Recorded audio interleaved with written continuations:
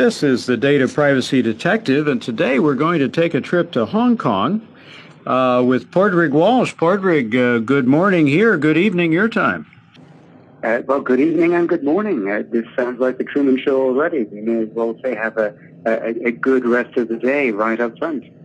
Well, Padraig, we're recording this in early August of 2019, and of course, Hong Kong's been much in the news. We'll see where that all heads. You know, Hong Kong was free of the British, 1997, I think, was the year, and the idea was 50 years of two systems, one country. That was the slogan, and of course, like all of history, it continues to unfold. But today we're going to talk about data privacy, and I'm delighted you can be with us. Padraig, you're at the great firm of Tanner DeWitt, and tell us a little bit about what you do there.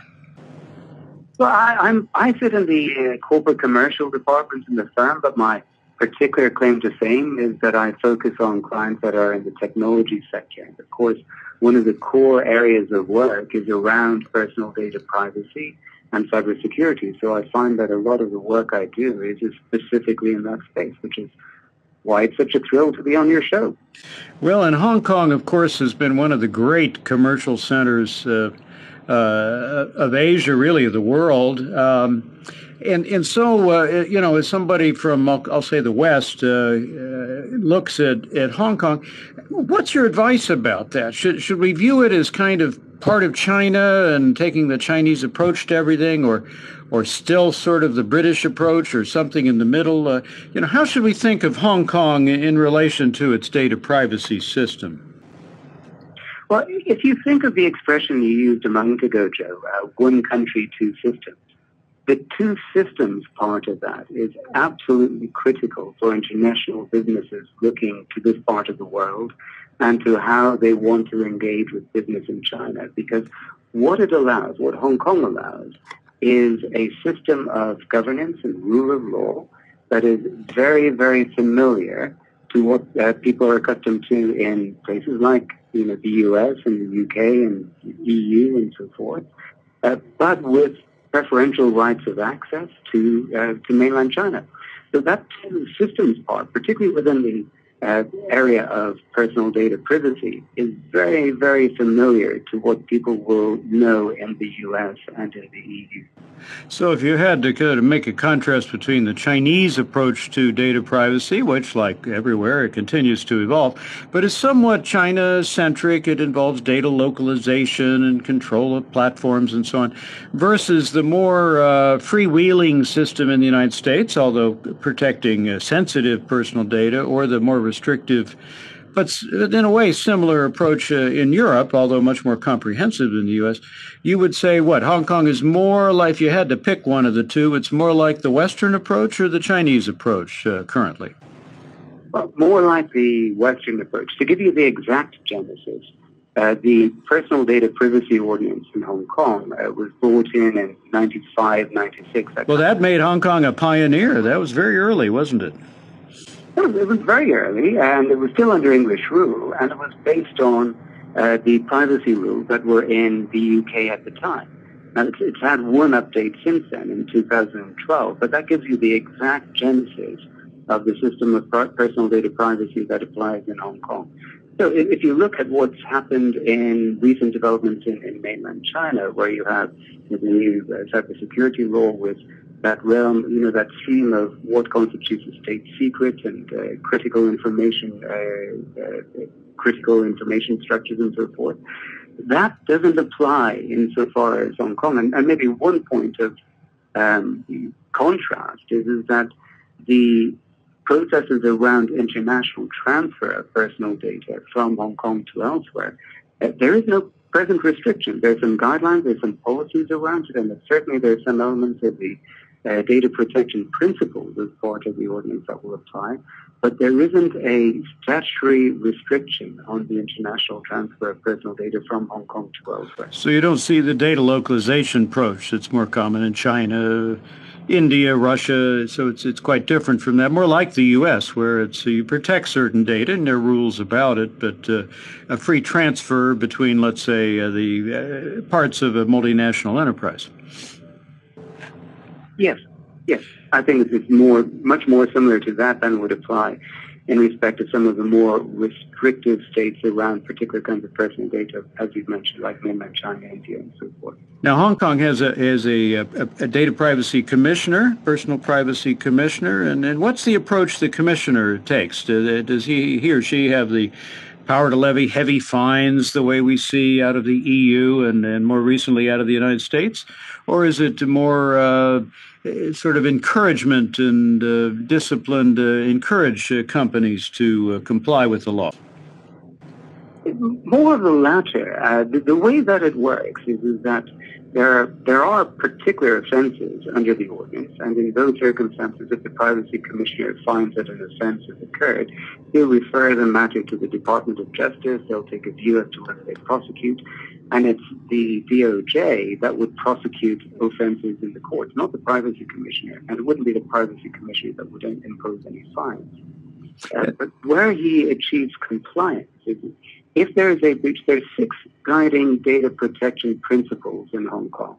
If the privacy commissioner finds that there's been a breach of those principles after an inquiry and investigation, he can issue what's called an enforcement notice. An enforcement notice, okay. Yeah. So that's intended to compel the data user to comply with whatever the privacy commissioner is asking, usually remedial steps, improve your systems, undergo some kind of external review of processes and so forth, those kinds of things. And what happens is that the failure to comply with an enforcement notice is itself a criminal offense that could be referred to the DOJ. So ultimately, the privacy commissioner himself has got no ability to impose a fine, for instance, in the way that the Information Commission in the UK has levied some fairly breathtaking fines against BA and the Marriott Hotel Group. That fine-giving power doesn't exist in Hong Kong in the same way, doesn't exist at all in the same way. Very good. And how about the private sector? Do we see class actions and individuals suing for their data being hacked and getting large awards, or just the opposite? What do you see from the Hong Kong courts? Well, the Hong Kong courts have always frowned upon class actions. They've always looked at an individual enforcing their individual rights in a legal proceedings for which they've got locus standi, and then recovering or claiming the loss that he has suffered. One of the problems, and this is almost a cultural point or a broader point, a societal point about personal data, is that it's very, very difficult to show individual loss arising from a data breach or a cybersecurity incident. X data breach happened, I suffered Y loss. It's very hard to connect those dots. But what you can see, and this is where legislation such as GDPR really has a role to play in the future, is that at a societal level, you can see where there's a loss, and you can see why the higher levels of fines that are possible under GDPR might serve a cultural or a societal purpose that you wouldn't otherwise achieve through litigation. But in terms of class actions, certainly frowned upon, virtually impossible in Hong Kong.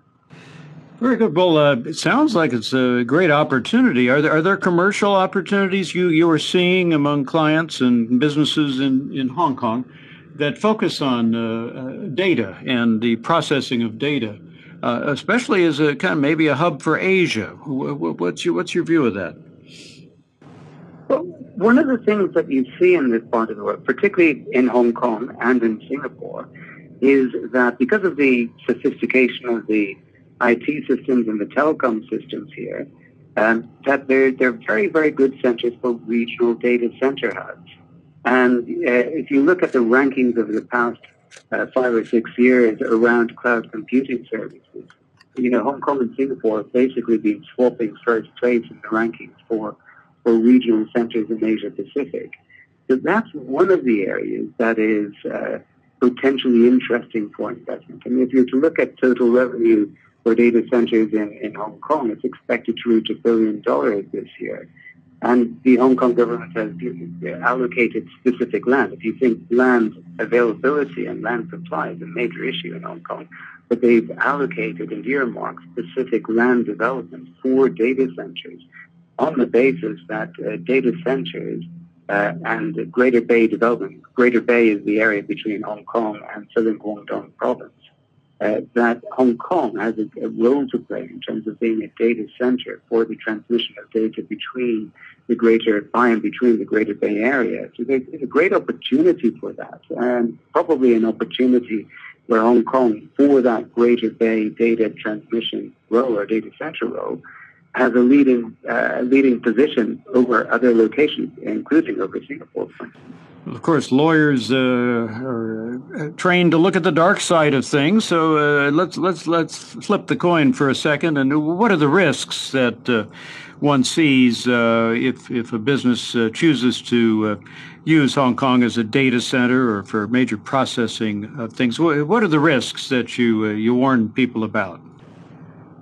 Well, I think what you would always look at is that, and I think this is true of any particular location, is that people have got good data hygiene in respect of what they're looking to do and what they're looking to achieve.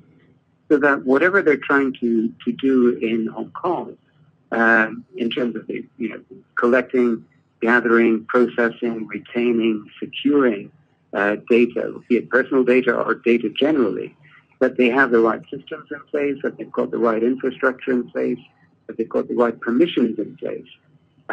If all of those ingredients are there, well, then Hong Kong's got a lot of advantages. It's a separate system of law to mainland China. It's got an independent court system, rule of law in a way that international businesses will be familiar with. So the risks tend to be the normal commercial risks you would face when you're looking at personal data or data generally in respect of any sophisticated business.